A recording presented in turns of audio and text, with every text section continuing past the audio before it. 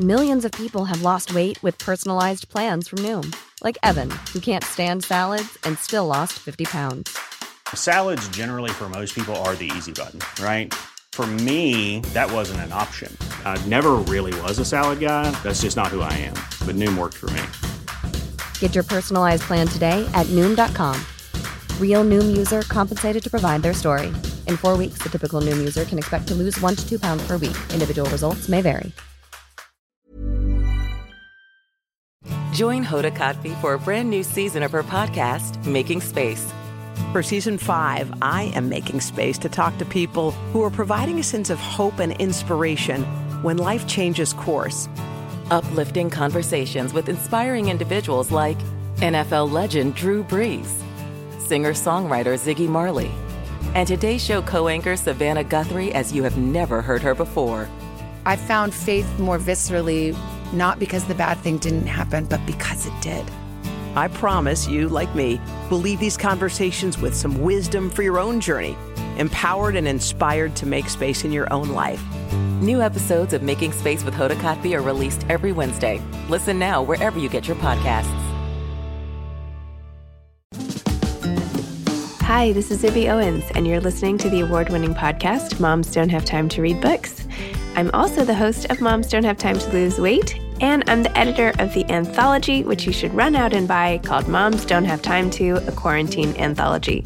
All proceeds of that book go to COVID-19 vaccine research. And I'm the editor-in-chief of Moms Don't Have Time to Write, a new publication on Medium, and we're accepting submissions, so please send your personal essays there. And if all that isn't enough, you can follow me on Instagram at Zibby Owens, and my website is zibbyowens.com. Okay, now back to this amazing podcast. Jenny Lisk is the author of Future Widow, Losing My Husband, Saving My Family, and Finding My Voice. Jenny is a best-selling author and widowed mom who is dedicated to helping widowed parents increase their family's well-being. In her book, Future Widow, Jenny draws on her personal and professional experience to provide a real-life guide for surviving and thriving while raising grieving children. Her show, the Widowed Parent Podcast, draws on over 100 interviews with experts, seasoned widow parents, and people who lost a parent at a young age. It brings much-needed resources to widowed parents, helping them feel less lost and alone. Jenny's work has been featured in the Washington Post and Parent Map. Welcome, Jenny. Thank you so much for coming on Moms Don't Have Time to Read Books to discuss Future Widow, Losing My Husband, Saving My Family, and Finding My Voice. Oh, thank you so much, Zibby. I've been looking forward to this all week. Oh. All month. Yes, it's been fantastic. I've had this on my bedside for the past, week or so as I've been reading it. And my husband's like, is there something I should know? Anyway, so yeah. Yeah, I didn't really think of that when I named it, but the title was just too perfect. So I don't think I would change it even if I'd thought of that. But yeah, that's an interesting reaction. No, I know. And I know, it came, I'm assuming it came from when you were invited to that group in the hospital and you were like, is this the Future Widows group or something? Right? Is that when it? Yeah. Well, two things. There's that. And then also I felt like, I was very much in the spotlight during this 8 months. My husband was sick, particularly, we had a large community following us, helping us, supporting us, which was terrific. And I felt very much in the spotlight. And so I would go to pick up the kids at school. And I remember walking around feeling like, in the Scarlet Letter, Hester. Yes, that's right. Big A, I remember that section. Right? Yes. I felt like I had an FW on my shirt, Future Widow. And like I was walking around and people would probably be thinking very nicely, right? Oh, there's that poor woman. She's going to be a widow soon. Right. And everybody was super nice. It wasn't that, it was probably more me, right, feeling it. But that was definitely part of this sense. And I think what made sense for the book title as well. I do remember the Hester Prynne section of your book. And I totally understand that feeling where people know what's going on and they don't know what to say and they don't know what to do. And, there's something and you can just feel, it's like, it's like the porcupine pricklers come out of everybody. Do you know what I mean? Like it's something just is like, whoosh, like this extra sensitivity. So anyway, I totally understood that. Maybe I should back up and have you explain to listeners a little about, I know your subtitle kind of sums it up, but what this book is about, how you decided to turn your CaringBridge entries into this memoir, and what else they should know about it before I ask you like a zillion other questions. Yeah. Gosh, how long do we have? We could talk all day I know. Well, let's see. Okay, so just to kind of set the background a little bit here. So my husband Dennis had glioblastoma, which is a very, very aggressive type of brain cancer. I had never heard of it before. Now we've heard, John McCain. Actually, I think the anniversary of his death was like yesterday or the day before. Beau Biden died of the same thing. So it's become a little bit more heard of these days. But it started for us when he just was feeling a little dizzy, right? No big deal. In fact, I had dropped off my son. It was a busy Friday, right? You're a mom. You know how it goes. You're running your kids around. You come home. He's just come home from work. He's sitting on the couch and he has this funny look on his face. And I actually thought he looked kind of pissed off about something. Like maybe something had gone wrong during the day. Like I knew something was wrong, but I didn't know what. So I said, hey, what's going on? Well, I've been feeling a little dizzy lately. Well, dizzy. Okay. Maybe he's dehydrated. Maybe he hasn't gotten enough sleep, right? I mean, who knows, right? We had this whole conversation about maybe he should call his doctor. What had he been noticing? Blah, blah, blah, as you might do. I went out and got takeout. It was a Friday night, right? So I wasn't going to call his doctor. It would just be, does he need to go to the ER or something? He wasn't passing out. He wasn't having seizures. He wasn't, nothing dramatic. I went and got takeout, came back. And then, of course, I'm like, okay, how you doing? Right? How you feeling? And he looks at me and he says, oh, I'm okay. But I've been feeling a little dizzy lately. And I looked at him and I was like, what? And I said, so I'm calm on the outside, right? You just told me that. And he said, I did. And I'm like, oh my God, what is going on here, right? And 20 minutes ago, we were sitting right here, et cetera, et cetera. And he said, really? So then I'm thinking, okay, this is too weird. I don't think he's pulling my leg here, right? But then he was totally normal. Cognitively seemed normal. So I'm thinking, am I overreading the situation? Am I imagining things, right? Second guessing myself. Fast forward, I observed him for about a week of this getting progressively worse. And I was like, all right, I'm calling his doctor. Because he had called, of course, and they're like, yeah, come in 3 weeks. I'm calling the doctor. I'm stepping in and saying, look, this is what I'm seeing. And they said, bring him in today. They said, let's get an MRI. Then they said, actually go back and see the doctor right now. We're not going to do the normal. We'll call you in 2 days, right? The doctor says, well, there's something really wrong with your brain. Now, we went in, this is primary care, right? We went in thinking there was a little side effect of some medicine, no big deal.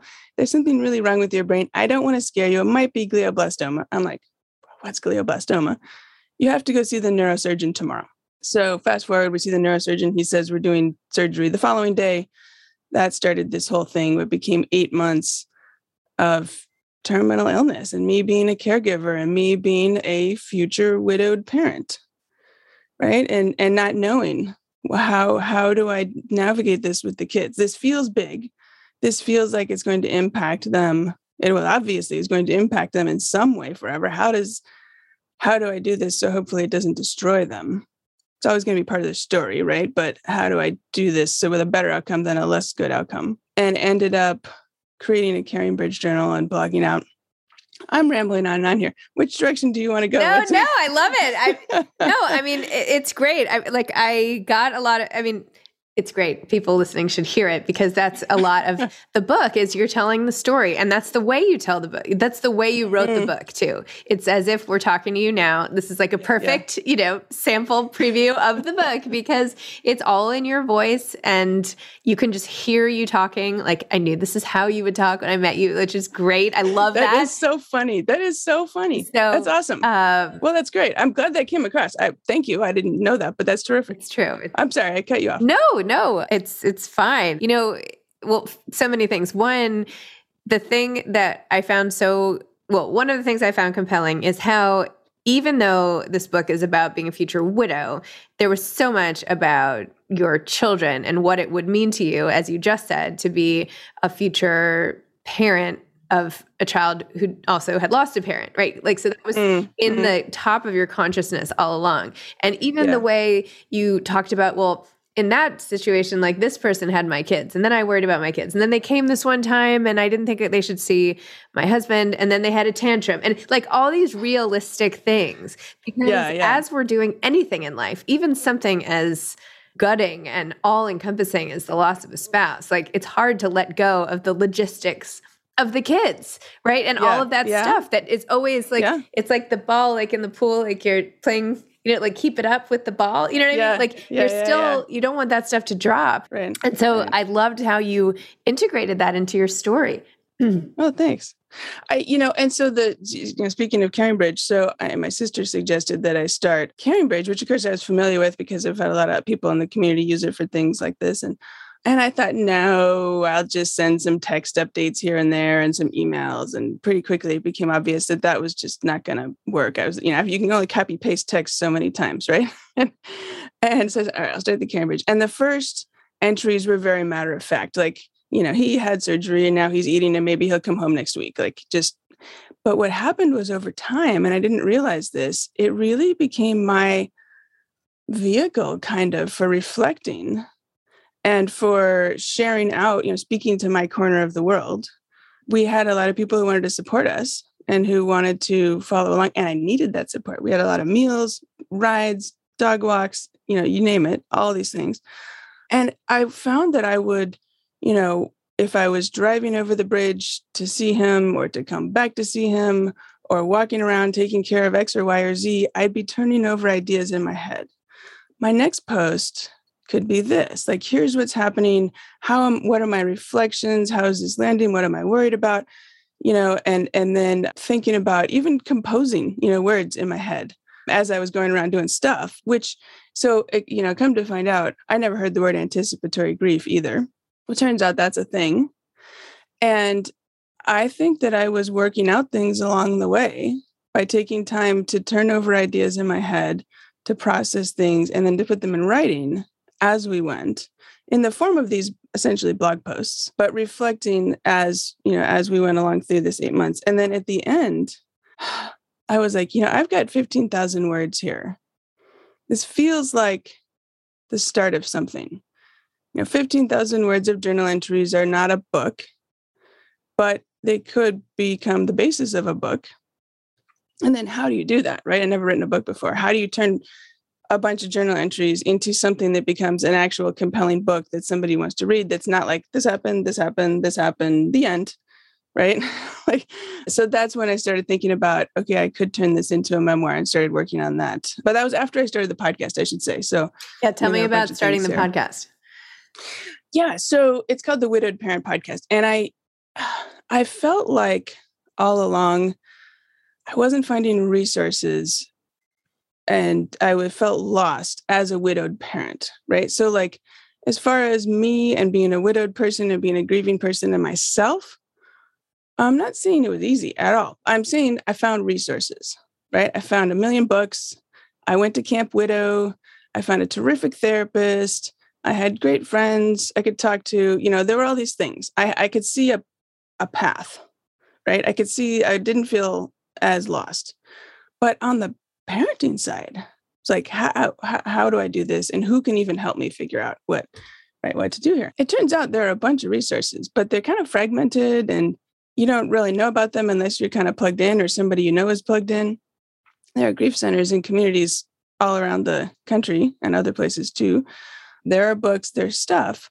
And so, as I was learning about this and feeling lost, I realized a podcast is a good format for me to go out and interview people who could shed some light on this, equation, how to be a widowed parent, essentially. What do I need to know? What do I need to be aware of? What do I need to do? All these things. And so I realized, most widowed parents aren't going to take the time or make the time to go out and interview all these people themselves. And there's no need to, but I could stand in their place in, behind the mic, interviewing somebody who could shed light on some piece of this and bring all these together in a weekly format and share it out, with listeners. And so that's how it started. And I started that during Children's Grief Awareness Month, which is November every year, which is coming up again. So this was 3 years ago. And then eventually what I did, as I started kicking around the book ideas, I realized that I was learning an awful lot through the podcast that I wished I had known 5 years ago, 6 years ago. And so applying some of those lessons, and I wanted to bring that element. And this was part of, how journal entries become a book. In my case, was I had the journal entry and then I added, as you know, a reflection or additional information or something, after each one. In some cases, it was, here's how things went. And I wish I had done X instead because things would have been set up better, as far as grieving kids and things. In some cases, it was, here's what was going on. I didn't, lie about anything in the journal entries, but I also didn't share everything that was going on behind the scenes. And some stuff, just maybe wasn't ready to share or whatever at the time, that now I said, all right, here's some more kind of backstory of some other things going on, bringing that in as well.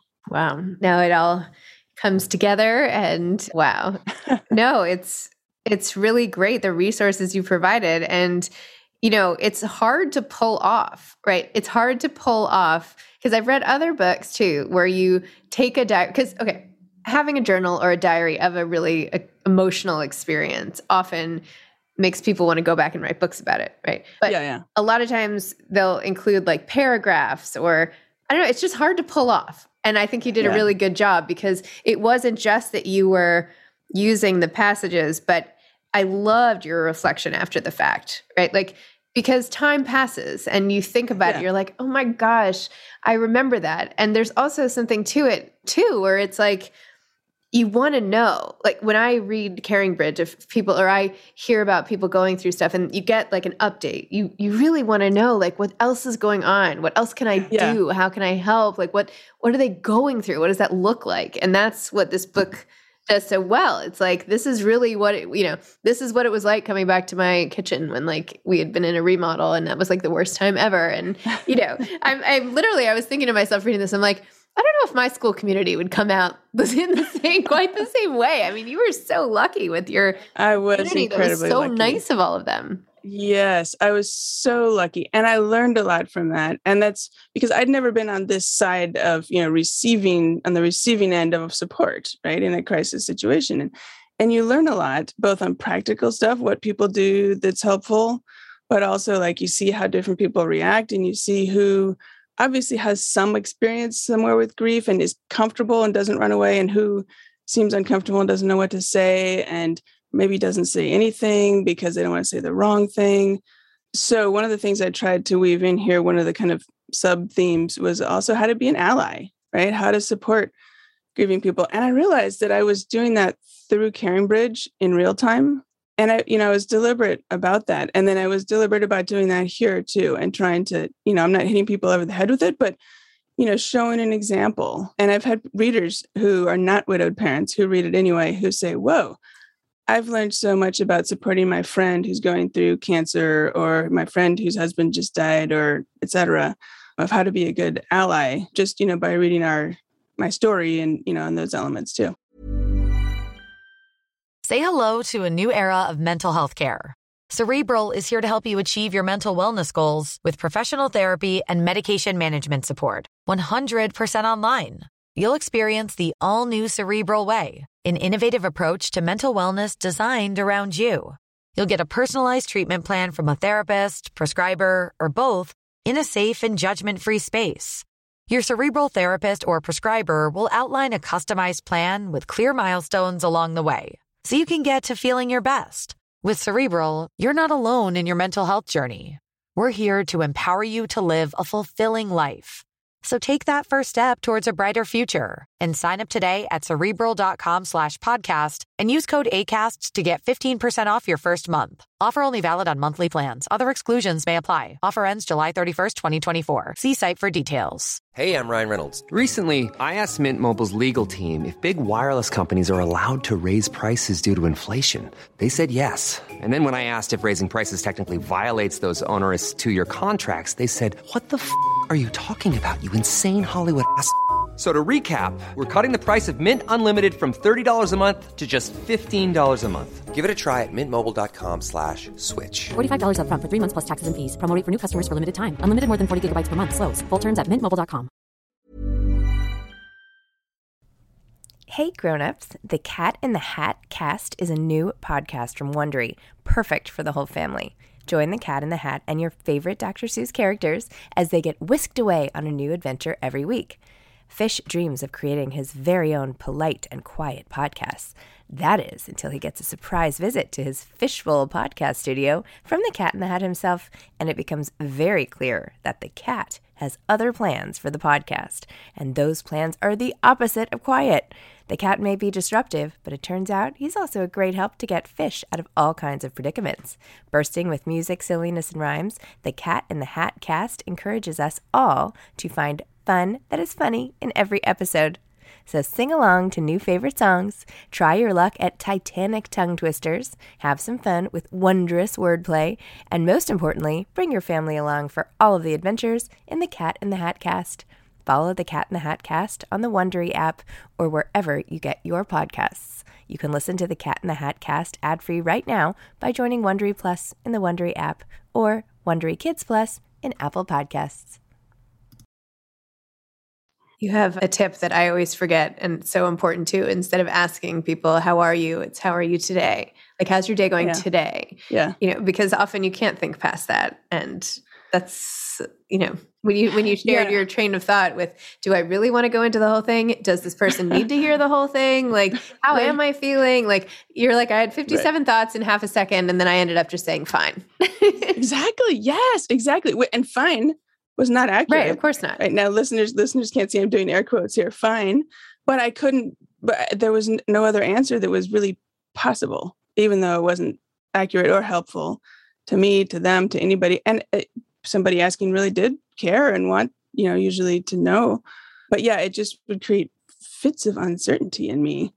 So yeah, I hate that question. It took me a long time before. Now I'm kind of back to where someone says, how are you? And now I can be like, fine. Because it's become one of those questions in society. It's not even really a question. How are you? Fine. How are you? Fine. Okay, good. And you move on. Right. And for a while, though, it was not, it was an actual question to me. And it was just terrible. Yeah. It's like in French, they say like, ça va? And all you're supposed to say is ça va. Right? Like, you okay? I'm okay. Right? Like, that's all they really need to do. It's the same thing. Yeah. It's just like... It's a greeting. It's just a greeting. Right. Nobody actually cares how you are. I mean, they might care, but then that's the next question. Right. No, I'm kidding. They do care, but that's not what they're... Except... Not in that exchange. Right. Although, the way you pointed it out was like, how are you? Right? Like, you could tell that people were saying it like that. Like, how are you? With the head tilt. Yeah. With the head tilt. Head tilt, emphasis. Like, you can tell me, right? Right. Let's really go there. And you're like, well, I don't know about that. Right. Well, and sometimes it's like, well, how much do they know? Have they read all of the Carrying Bridges and therefore they just want to know the latest, what happened in the last 2 hours? Yeah. Or do they only kind of know her husband has cancer and there's a problem, but they don't know the details. So I should just give some more summary information and like parsing all that in a half a second and then figuring out what to say is just impossible. And I like how you also said, for all the people who came to help you, right? That's something that they needed to do too. Like you get a lot out of helping someone who needs help, right? Like I feel like people are very reluctant to ask for help in basically any situation. And then people are afraid to just pitch in because they don't want to overstep and all of this. Right. But if you just show up and do something, no one's ever going to get mad. Like no one's like, oh, that person was too helpful in my time of need. Right? Yeah. So I feel like people need to remember that when you have someone who's struggling, like right now, like there's probably someone listening who has somebody they know who's going through something or a family going through something. Because in today's world, I feel like everyone's going through something. Just send dinner. Just send something. Do something, right? I don't know. You might as well. Right. It can, and it'll make you feel good too. Well, and the thing that I've learned, one of the things that I've learned is that, everybody wants to fix it. Right? Everybody, the number one thing they want is to fix it. Whatever fix it means, take away the cancer, take away the terminal diagnosis, take away the problem. The fact is they can't fix it, right? The doctors maybe can, depending on the situation, but your neighbor can't actually fix the underlying problem. But what they can do is fix the practical problems that you have. The fact that you need dinner tonight and you are spending all day at the hospital and then your kids have to be here and here, and then you're going to be too tired. And now you have a problem because you don't have dinner to eat. They can fix that. They can fix the fact that your kids need a ride to soccer because you're going to be doing, whatever with treatments or whatever you're doing, right? There's a lot of practical problems they can fix. And that helps me handle things better, right? Yep. And I didn't really realize that before I was on this side of it. Because like you said, you feel like you don't want to overstep or interfere or whatever. And, I learned, when people would say, let me know if I can do anything to help. That's almost harder. And that's they your really burden now, right? Now it's my right. Because first of all, I might not know what I need. Yeah.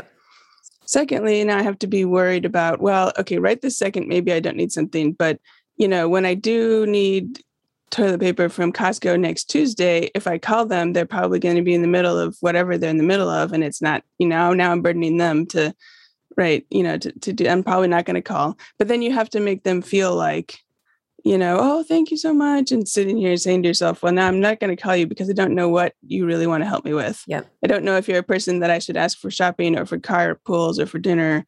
And it's too hard to figure it out. Right. But if someone says, I'd love to bring you dinner, is there a night of the week that's not covered? Yep. And you can say, yeah, and what's your kid's favorite food? Yep. And you can say, you know what, Wednesdays and sushi. And when one person did this and he said, how about if I bring sushi the next, what's your favorite takeout place for sushi? I'll bring it the next 4 Wednesdays. Does that work for you? And I was like, oh my God, yes. Right. So that kind of thing. And because if it's a specific offer, yes, it's easier for me to evaluate, first of all, and it's easier for me to get a sense of what kind of things you might want to help with. And it's easier for me to say, well, no, I don't need the dog walked, on Mondays, but I do need them, her walked on Tuesdays. Right. And then they can say yes or no to that or whatever, right? Rather than kind of a more global, yes, let me know if I can do anything, which just puts the burden back on me, which is just really impossible to handle when you're already handling all these other things. Wouldn't it be great if people listening, if we could start some sort of like hashtag send dinner something, do you know what I mean? So that people, maybe all the people who are like on their walks today and they're hearing this conversation and they're feeling bad, maybe that they didn't do it before, or feeling empowered, like they could just go, you don't even have to make it yourself. Like you don't have to send a casserole or whatever they used to do. Like when I had a friend going through something, I went on Open Table or Seamless or whatever, and like sent them like a whole thing of pasta and pizza, like whatever. Who's going to turn? Yeah. So just, I would say, if there's somebody out there today, just go on Open Table or call your local takeout place and just have them deliver a pizza or something, and it will make their day. So anyway. Well, and you might want to check and make sure that they'll actually be home. Right. Okay, I mean, yes. So there's, well, yeah, but then that's a whole nother thing. I would just tell them to leave it on the thing. Like, yeah. Well, and so, along those lines, I remember one of my friends, she said, we had, somebody set up a meal train. And so people signed up for different nights, and someone signed up for whatever day. And a couple of days before that day, she said, my night is Thursday. I'm going to get pizza from, the good pizza place. What toppings do you like? And what time do you want it delivered? And so I told her, and she made all the arrangements, and the pizza showed up. So nice. And the kids loved it because you know what? They were tired of casseroles, or what you might call, other people's food, right? As an adult, I'm like, somebody else's casserole? Great. Yeah. I didn't have to cook it. Great. Right. But kids, they often like, the food that's familiar and the food that their parents cook and the stuff that feels like home or whatever. And if it's somebody else's food, it feels maybe like you're visiting someone else's house. Yeah. I'm not sure I've ever even had a casserole. Have you? I have like the glass dishes. I've had like a frittata or something, but I don't think casserole. I don't know. Yeah. Anyway, my mom made a casserole when I was growing up called Jane's Dinner Dish, and that recipe is passed down through the years. So we do occasionally have casserole. We have like noodle kugel in that dish, like a kugel. Like anyway, I'm getting off topic here. I'll just say, if there's anything to take away, and there's so much to take away from your story about how to help friends, how to help families, your whole journey is like designed to help other people in so many ways, and to increase empathy and to help us really understand what it's like for you, for the widow, for the children, all of it. It's just like picking up those small little details and making someone's day. So it's something you can do. Anyway, so Jenny, what else? What are you doing? So you're doing your podcast. You have this amazing book. What is your Like, do you want to take this new places? Do you want to keep doing this? Like, what are your visions? Are you doing this for a set amount of time? And that, like, I know you were a operations consultant or something. Like, I'm blanking on the word. IT manager. IT. Yeah, 20 years. Yeah. In fact, I was in your area in New York. Yeah. Oh, yeah. Oh, awesome. So what's going to come next? And also, how do your children feel about this becoming sort of part of your professional identity? Yeah. Well, interestingly, and there's 17 and 14, almost 15 now. They haven't read it yet. They're welcome to. I think they're in a phase where they don't pick up books as much. So, there's copies all over the house. They can pick it up whenever they want to. As far as what's next, oh my gosh, I have so many plans. In fact, I've heard you talking about your children's books and your anthologies. And I'm like, I'm just going to copy Zibby and follow whatever she's doing.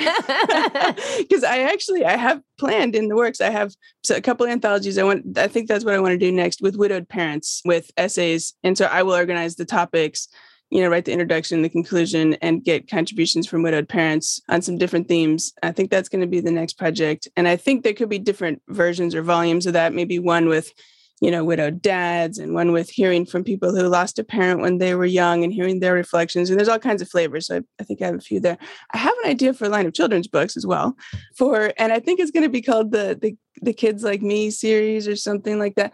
It's going to be 24 because there are 24 positive psychology traits. I don't know what they call them, character virtues or something, like different. Each one will have a theme of each one of those. And the kid in the story is picture books, like for little kids, right? It's not going to, like, the kid will have lost a parent, but it's not going to be grief so much like some of the, the dinosaur whose dad dies or things like that. But it's going to be more like a problem, like, oh, my dad died, so who's going to teach me how to tie my shoe? And then that's like the problem. And then they have to solve that by using one of the traits of positive psychology of, like, I don't know, resilience or creativity or something. I haven't mapped it all out yet. I love it. Yeah, it's very cool. But I think it would align nicely. Yeah. And pulling in those, and, because an unexpected lesson, like, I learned that I'm creative, so therefore I can do X. And even though my mom died, I found whoever to help me, or I don't know, I haven't worked it all out yet, but I think that kids need to have those kind of examples of, there are other kids like me who lost a mom or lost a dad that are in the world with also, real life problems and situations and stuff, and have that example, because a lot of kids feel really alone. Yeah. They don't know anybody in their school, in their neighborhood, with a dead dad or a dead mom. They just, just based on how the numbers work out or whatever, they don't know anybody in their personal circles, which is one of the reasons why connecting kids with grief centers and grief programs is really useful, because then they are with other kids who get it, and they can see that this is, normal for a subset of the population. There are other people going. They're not the only weird person in the whole world whose dad died or something, right? Yeah. And so I think I can do the same. I'd like to do the same thing through a line of children's books, the same kind of, messaging and framing around that. And then the real thing, not the real thing, I kind of view it as the magnum opus, the Widowed Parent Handbook, which will be the nonfiction book, kind of companion to the Widowed Parent podcast. Love it. So the podcast interviews are a lot of the research inputs into that. I'm finding it tricky to think about an outline, because it's not an easy question, right? It's not like if there was an answer, if I said, what do you need to know? Oh, if you know X, Y, Z, everything will be fine, the end. That would be an easy book to write, right? But there's a lot of different stuff to think about. And yet it's not that there's nothing, right? There's lots of useful information people need to know. So how do I come up with some kind of model and structure that? So anyway, that's all in the works. It's kind of a matter of like, well, what do I start first? Because these are all way too exciting. I know that energy. It's when you find your when you find your thing, you just can't stop. It's really exactly. Yeah. No, it's been a lot of fun, and connecting with amazing people, both on the topic side and on the podcasting aspect and on the writing aspect, kind of all these communities. Talking with people is a lot of fun, and just because deep down it's all about helping people who feel lost and alone, as I have had felt, and trying to get that message out and help people who can identify, with some of these challenges with information and resources, and help them feel less alone, and just try to make things a little, I don't know if easier is the right word, but you know what I mean. I know what you mean. It's great. Okay. Last question, advice for aspiring authors. Oh, yes. Okay. Good one. I think the most important piece of advice that I got, which I'd like to pass on to other aspiring memoir writers, is that memoir is really an act of service. And I got this from Julie Lithcott-Hames, who is a best-selling parenting author and also has a memoir on the topic of race. And she's talked about how memoir is really an act of service. And it's, a good memoir it's not just a recitation of events. It's not just a navel-gazing exercise of some kind. It's intended to serve, right? You want your reader to learn something or think of something differently or get a new perspective on themselves or on the world or on the human condition or something. You want to introduce them to something that helps them think or moves them in some way or inspires them in some way or helps them in some way. And in fact, I heard you say recently in an interview you did with Allison Gilbert, you were talking about memoir. It's like sitting down with a friend over coffee who's going through something, maybe going through something worse than you are, and chatting with them and learning something from their story that you can apply to your life, right? That's memoir being an act of service. And as a writer, I think keeping that in mind of why you're doing it is helpful to the story, to making the book better. And it's also, I think, helpful. I find it critical as a writer. Every time I was questioning myself, why am I doing this anyway? Maybe I should, just trash the whole thing. Is it going to really help anybody anyway? Is this, it's just doubt and all that stuff, right? I wrote a little sticky note, memoir is an act of service, Julie Lithcott-Hames, and I posted it on the wall above my computer. And every time I started doubting myself, I would look at that and say, all right, that's why I'm doing this. And kind of bring me back to keep me motivated. So I think for those two reasons, keeping that firmly in mind is helpful to aspiring memoir writers. And write a little sticky note, put it above your computer if that helps. I have my sticky note here. This is like, just, I can't remember who said it, but I was on a podcast and she said, God never wastes a pain. I just love that. Yeah. I don't know. Because it's like, why did this happen? What can I do about it? I need to do something. There was a reason. I have to get this out in the world. Anyway, so everyone needs a sticky note of something. Yes, for sure. Anyway, Jenny, it was so nice to meet you. I'm so sorry. I should have started off this podcast by saying how sorry I was for your loss. I meant to say that right away. And of course, I got distracted by your book and all of it. But, it was really great. I feel like I know your husband now too. Like it's a mitzvah what you did. You brought him out into the world. So anyway, thank you for everything. And I'm delighted to be connected. Thank you. This is great. And thank you for everything you're doing for authors and your podcast. Your podcast, but I was meant to say your book. I was reading the intro and the conclusion about your story of setting all this up. And I just think it's a terrific platform for authors. And you talk about a mitzvah, to be able to, help authors and connect authors with readers. You're providing a good service to the authors and the readers, right? Readers want to find interesting things in this time when there's too many crazy things to read about. We also, maybe can get away and read some interesting books that you're bringing to us. So thank you for that. You're welcome. Thank you for saying that. All right. Well, have a great day and we'll stay in touch. Thanks. Okay. Take care. Sounds good. Bye-bye. Bye. Thanks for listening to this episode of Moms Don't Have Time to Read Books. Don't forget to follow me on Instagram at Zibby Owens and at Moms Don't Have Time to Read Books. Also sign up for my newsletter at zibbyowens.com and sign up for my virtual book club and meet lots of authors on Zoom every other week. Thanks so much to Steve and Ryan at Texture Sound for the sound editing. And thank you to Morning Moon Productions for providing this fantastic intro and outro music.